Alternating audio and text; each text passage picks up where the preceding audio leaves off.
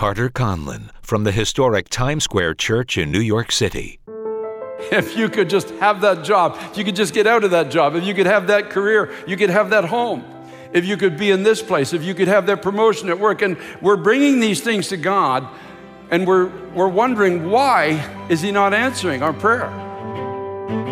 Thank you for joining us for this weekly program, A Call to the Nation with Carter Conlon. In 2 Chronicles chapter 1, we find a man named Solomon. He was the son of King David, and everything he had in life was given to him on a silver platter. One day, an amazing thing happened to Solomon after he finished offering 1,000 burnt offerings to the Lord. God asked him a question that made Solomon the wisest man who ever lived. Here's Carter to explain. John chapter 16, Jesus is talking to His disciples. They can't really hear it at this point, but He's talking to them about what's about to transpire. He's about to go to the cross.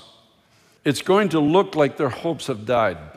It can happen that way to all of us in the Church of Jesus Christ from time to time. We have certain aspirations and hopes and dreams and things that we feel walking with the Messiah should bring into our lives. And everybody in that room would have a perspective on what it meant to have the Messiah with them. From the Old Testament, from their own hearts, whatever it is.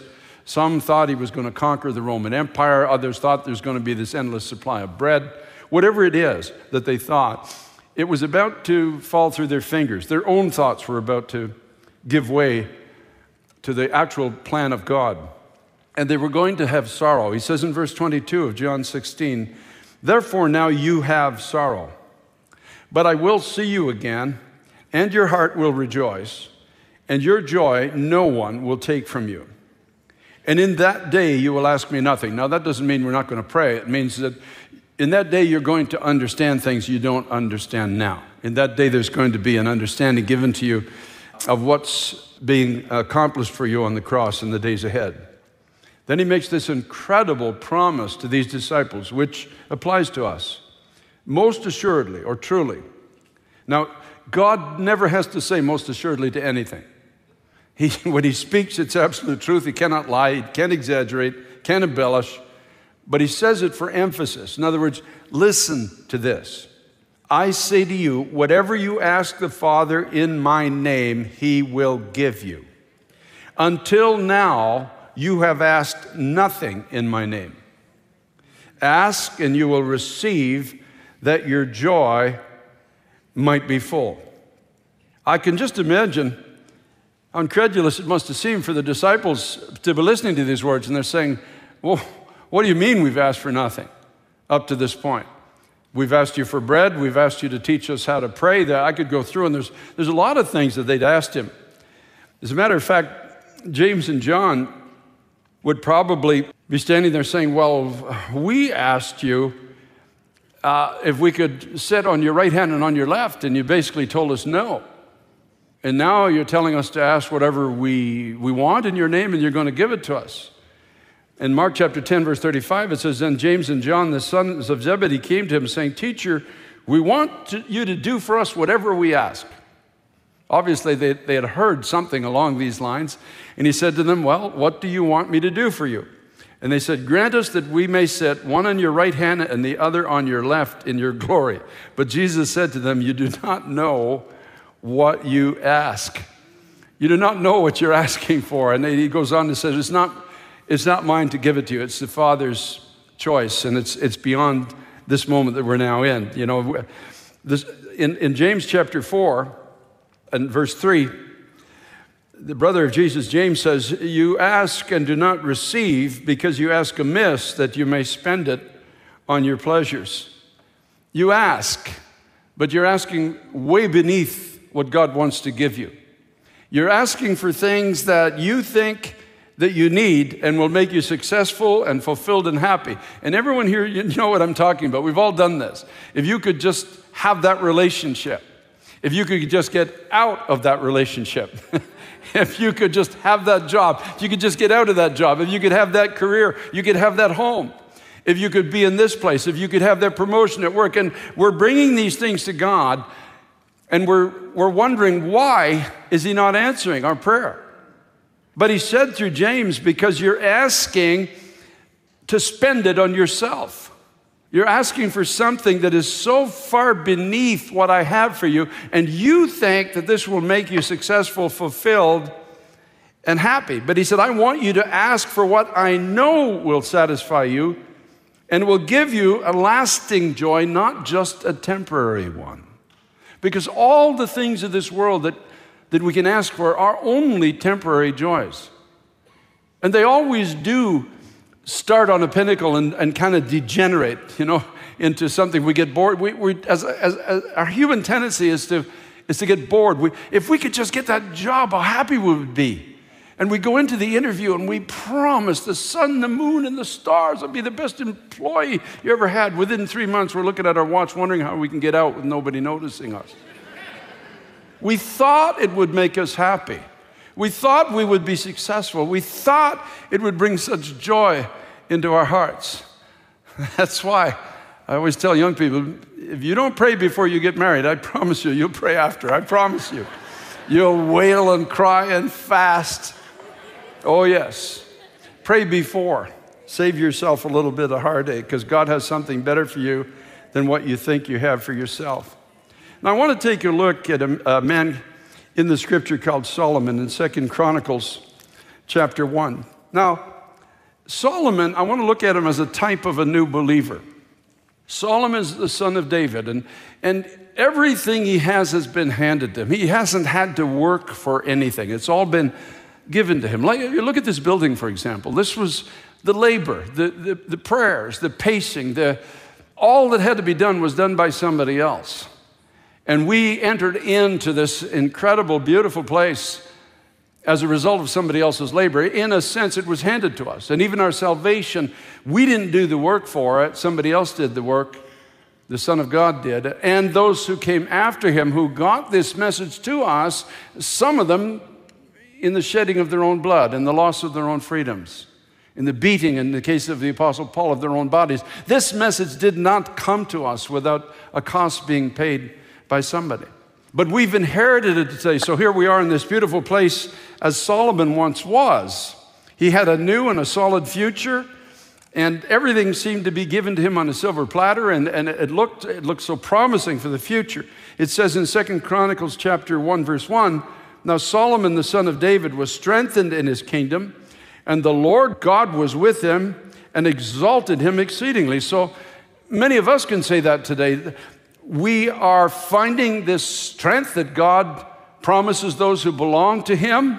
I'm not what I want to be. I'm not where God wants to take me in fullness, but I'm better than I was, at least. And I'm getting stronger.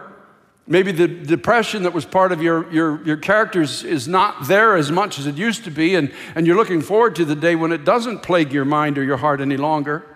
And the Lord his God was with him, so you know that too as well. And even your friends, the scripture says, and God exalted him exceedingly. Even your friends are beginning to notice the change in you. You're more kind than you used to be. You don't lie nearly as much as you did in the past. You're not perfect yet, but hey, you're getting there by the grace of God.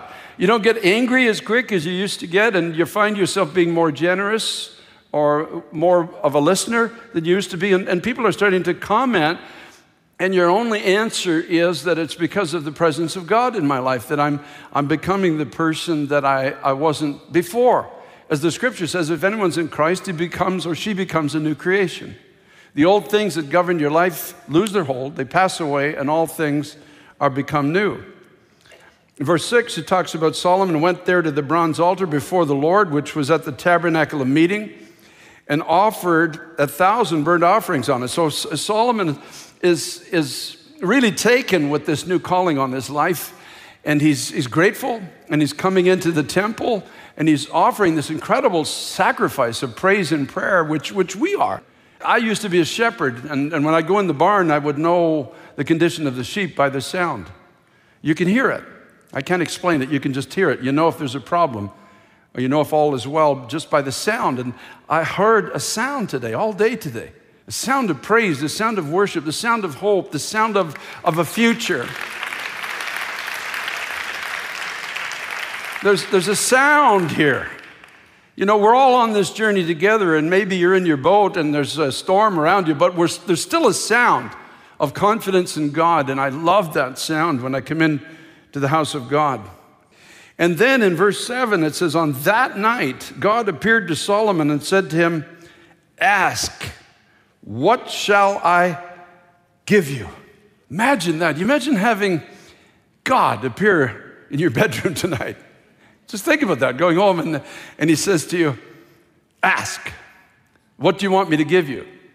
You know, that's not as far-fetched as it seems, because that was our opening text. Up till now, you've asked for nothing in my name. Ask, and you will receive, that your joy might be full.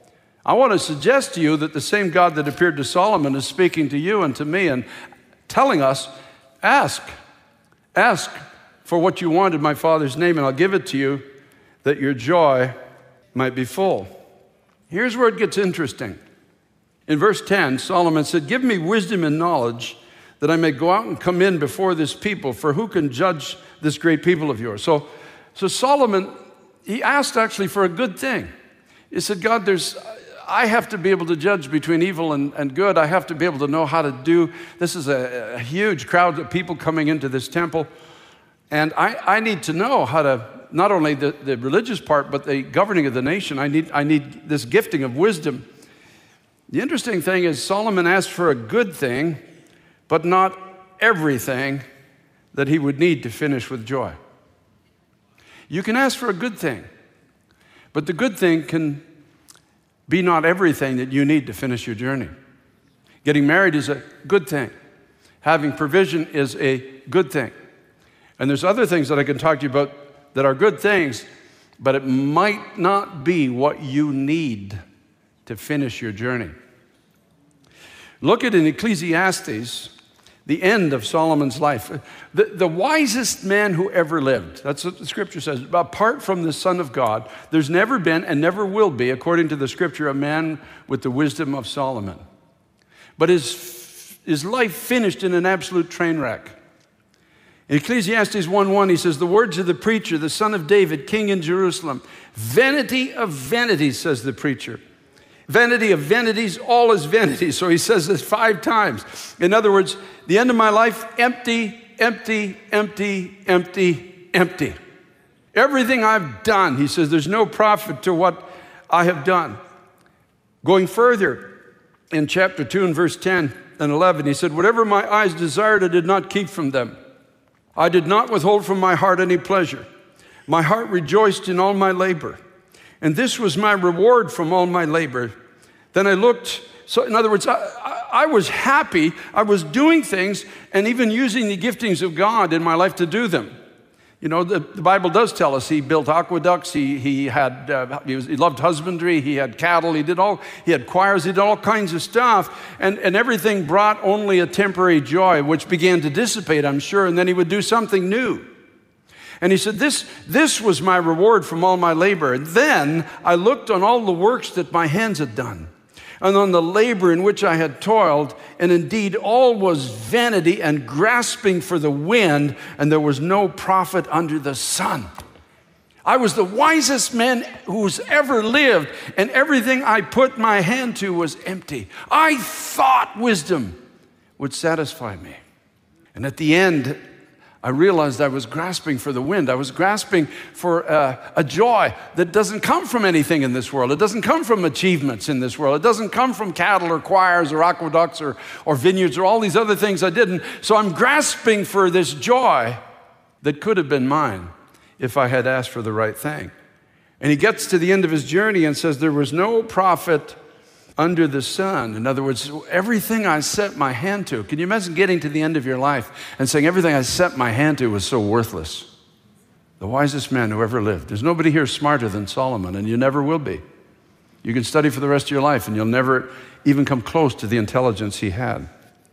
Verse 15, he says, then I said in my heart, as it happens to the fool, it also happened to me. So why was I then more wise? Then I said in my heart, this also is vanity. In other words, it's useless that I've had wisdom because it doesn't make any difference. The fool dies just the way I die, so what's the point of even being wise? In verse 17 of chapter 2 of Ecclesiastes, he says, "Therefore I hated life, because the work that was done under the sun was distressing to me. All is vanity and grasping for the wind." Can you imagine being around this guy at the end of his life? You imagine his family listening to him? No wonder he had a weak son that divided the nation. If this is the testimony of this man who's the wisest man who ever lived, the man who had the glory of God come down in the temple, the man who had God himself come into his bedroom and said, "Ask me for what you want and I will give it to you." You can imagine. And the end of his life, he's just saying it's useless, it's empty, it's dry, it's pointless. Do you imagine being around that man's deathbed? And you're part of his family? What do you think happens to that family at the end of his life when he makes such pronouncements? Now here's the point. You see, he asked for what he thought he needed, but he did not ask for that which he really did. He asked for wisdom, but he didn't ask for the heart to obey it. And he could have. The amazing thing is that God would have given it to him if he would have had the sense to say, "God, give me wisdom and give me a heart to obey it." There has to be a heart to follow it. There has to be something inside that says, "God, if only." When God appeared to him, he could have said, "God, I want wisdom to come in and go out and give me the heart of my father David. Or give me a heart to love you." That's what I've been praying in the last couple of years. "God, give me a heart to love you all of my days. Don't let my devotion for you become less than it ever has been. As a matter of fact, God, increase it as I get older. Don't let me decline. Don't let me rest on former works. Don't let me pursue empty things. Oh God, oh God, oh God." The Lord was trying to speak to him. He was even used of God and given inspiration to write the inspired word of God by the Holy Spirit. But he wasn't listening to what God was trying to speak to him. Let me prove it to you. Book of Proverbs, chapters 2 to 7. Chapter 2, "My son, receive my words." Chapter 3, "My son, do not forget my law." Chapter 4, verse 13, "Take firm hold of instruction, do not let her go." Chapter 5, "My son, pay attention to my wisdom." Chapter 6, "Beware of being spiritually seduced." Chapter 7, "My son, keep my words." Here he is writing it, but he has no heart to follow it. His whole life, if you read Proverbs 2 to 7, his whole life and downfall is actually outlined by his own hand. He wrote his own journey down. Isn't it amazing? But didn't have a heart to obey what he knew. You see, God knew his future. God knew what he would need. Solomon thought that wisdom would keep him, but it won't keep us without a heart to obey it. If only he had asked. You know, Jesus said, "Up till now, you've asked for nothing in my name. You've asked for status, you've asked for bread, you've asked for power, you've asked for position. But I want you to ask for what will keep you." You know, I don't know what I'm going to need 6 months from now, and neither do you. You know, we're sitting relatively comfortable. We're kind of a little bit dismayed at the shakings in the world today, but we have dreams and aspirations, and we have all these thoughts about what the future is going to hold, and we're asking in line with our own thoughts. But listen to me, my brother, my sister, you might be running for your life in 6 months. You don't know. You don't know what's going to happen. We don't know what's going to be unleashed on this world. But I'll tell you who does know. God knows. God knows. God knows. God knows what you and I are going to need 6 months from now, because he's not bound by time like we are. He heals our past. He's here right now in our present, and he's already in our future. He knows what you're going to face a year from now. He knows what's going to happen in the future, and he knows what you're going to need. I want you to contrast Solomon to a man called Nehemiah. Incredible man in the Old Testament. He was a butler. Now, he's not handed a palace by a king. That was his father. He's just a regular guy. He's serving in the king of Medo-Persia. He's the guy that brings in the sandwiches and the drinks, right? And he's the guy that has to take the first bite and the first sip, because everybody's trying to kill the king all the time. So it's a very high-risk profession that he's in at the time. He's a type of a person who's just starting out, as you and I are on this journey. Well, you more than me, but starting out on this journey in life. this journey of walking with God. And he gets a calling from God that's way outside of the box of his experience and ability. I mean, he's a butler. And he gets a call of God to go back into Israel and rebuild around Jerusalem a wall that has fallen down. And he's sent into a place of rubble and ruin to do something that can only be done by the hand of God. The guy is not an architect. He's a leader, yes, no doubt about that, but he's only been leading butlers, you understand, and people that are doing dishes and serving dinner and stuff like that. He's not an architect. And and why would anybody even believe him when he got there? Imagine you being there in Jerusalem and the wall is all busted down, the gates are burned with fire, and this guy shows up and says, "Hey, be of good cheer, I'm here." You know, the butler. Would you like a sandwich? Anybody like a drink? Anybody? I'm the guy that God sent to rebuild the wall. Well, see, that's what happens in our lives. God calls us usually outside of our comfort zone and our own abilities. And so he eventually stands before the king of Medo-Persia, who has this incredible resource. And I want to look at it as a type of prayer, okay? He's standing before the king, and the king's favor moves towards him, and he says to him, "What do you want?" Now, if he was living by his own thought, and if he didn't take the time to pray, he would have said, "Well, I need 6 cement trucks, I need 2 architects, I need trowels, I need cement, I need all this stuff," because he would have tried to figure what he's going to need to do this particular work that he was given to do. But he didn't do that. The scripture tells us in Nehemiah chapter 2, the king said to me, verse 4, "What do you request?" So I prayed to the God of heaven. Amen. Have you ever thought about praying about what you should pray for? That's the point. We think we know, like Solomon, what we should pray for, but do we have the courage to draw back and say, "God, I don't know what I'm going to need a year from now, but you do. So would you show me what to pray for?"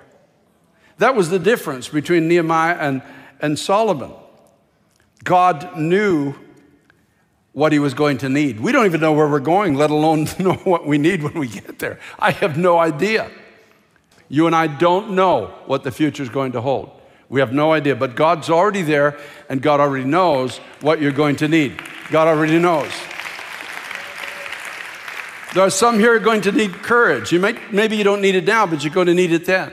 Some are going to have the ability to forgive. You don't need it right now, but you're going to need it then.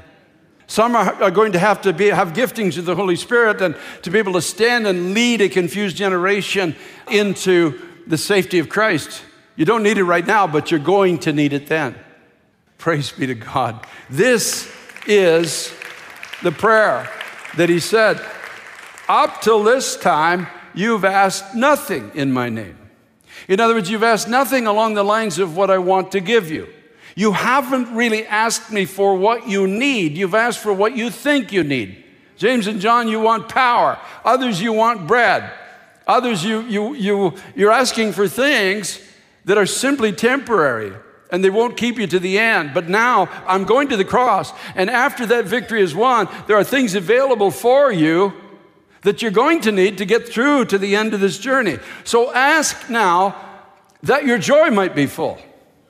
Praise be to God. You can imagine, like Solomon gets to the end, and his life is just a train wreck. And everybody around him, God blessed him, but it must have been discouraging. This man who knew the glory of God, this man who had God appear to him, and he obviously told people that, this man who was given this incredible wisdom dies so despondent, dies saying everything is for nothing, dies with a total absence of joy in his life. How discouraging that would be. You imagine if you and I finish our journey like that, how discouraging it would be for our families and our friends and others that we told about Jesus, but yet we get to the end and we're just wringing our hands with regret because we didn't have the sense to ask God for what he knew we needed. You've been listening to Carter Conlon from Times Square Church in New York City. For more information and resources to help you in your walk in Christ, log on to tsc.nyc. That's tsc.nyc. And be sure to be with us next week for A Call to the Nation with Carter Conlon.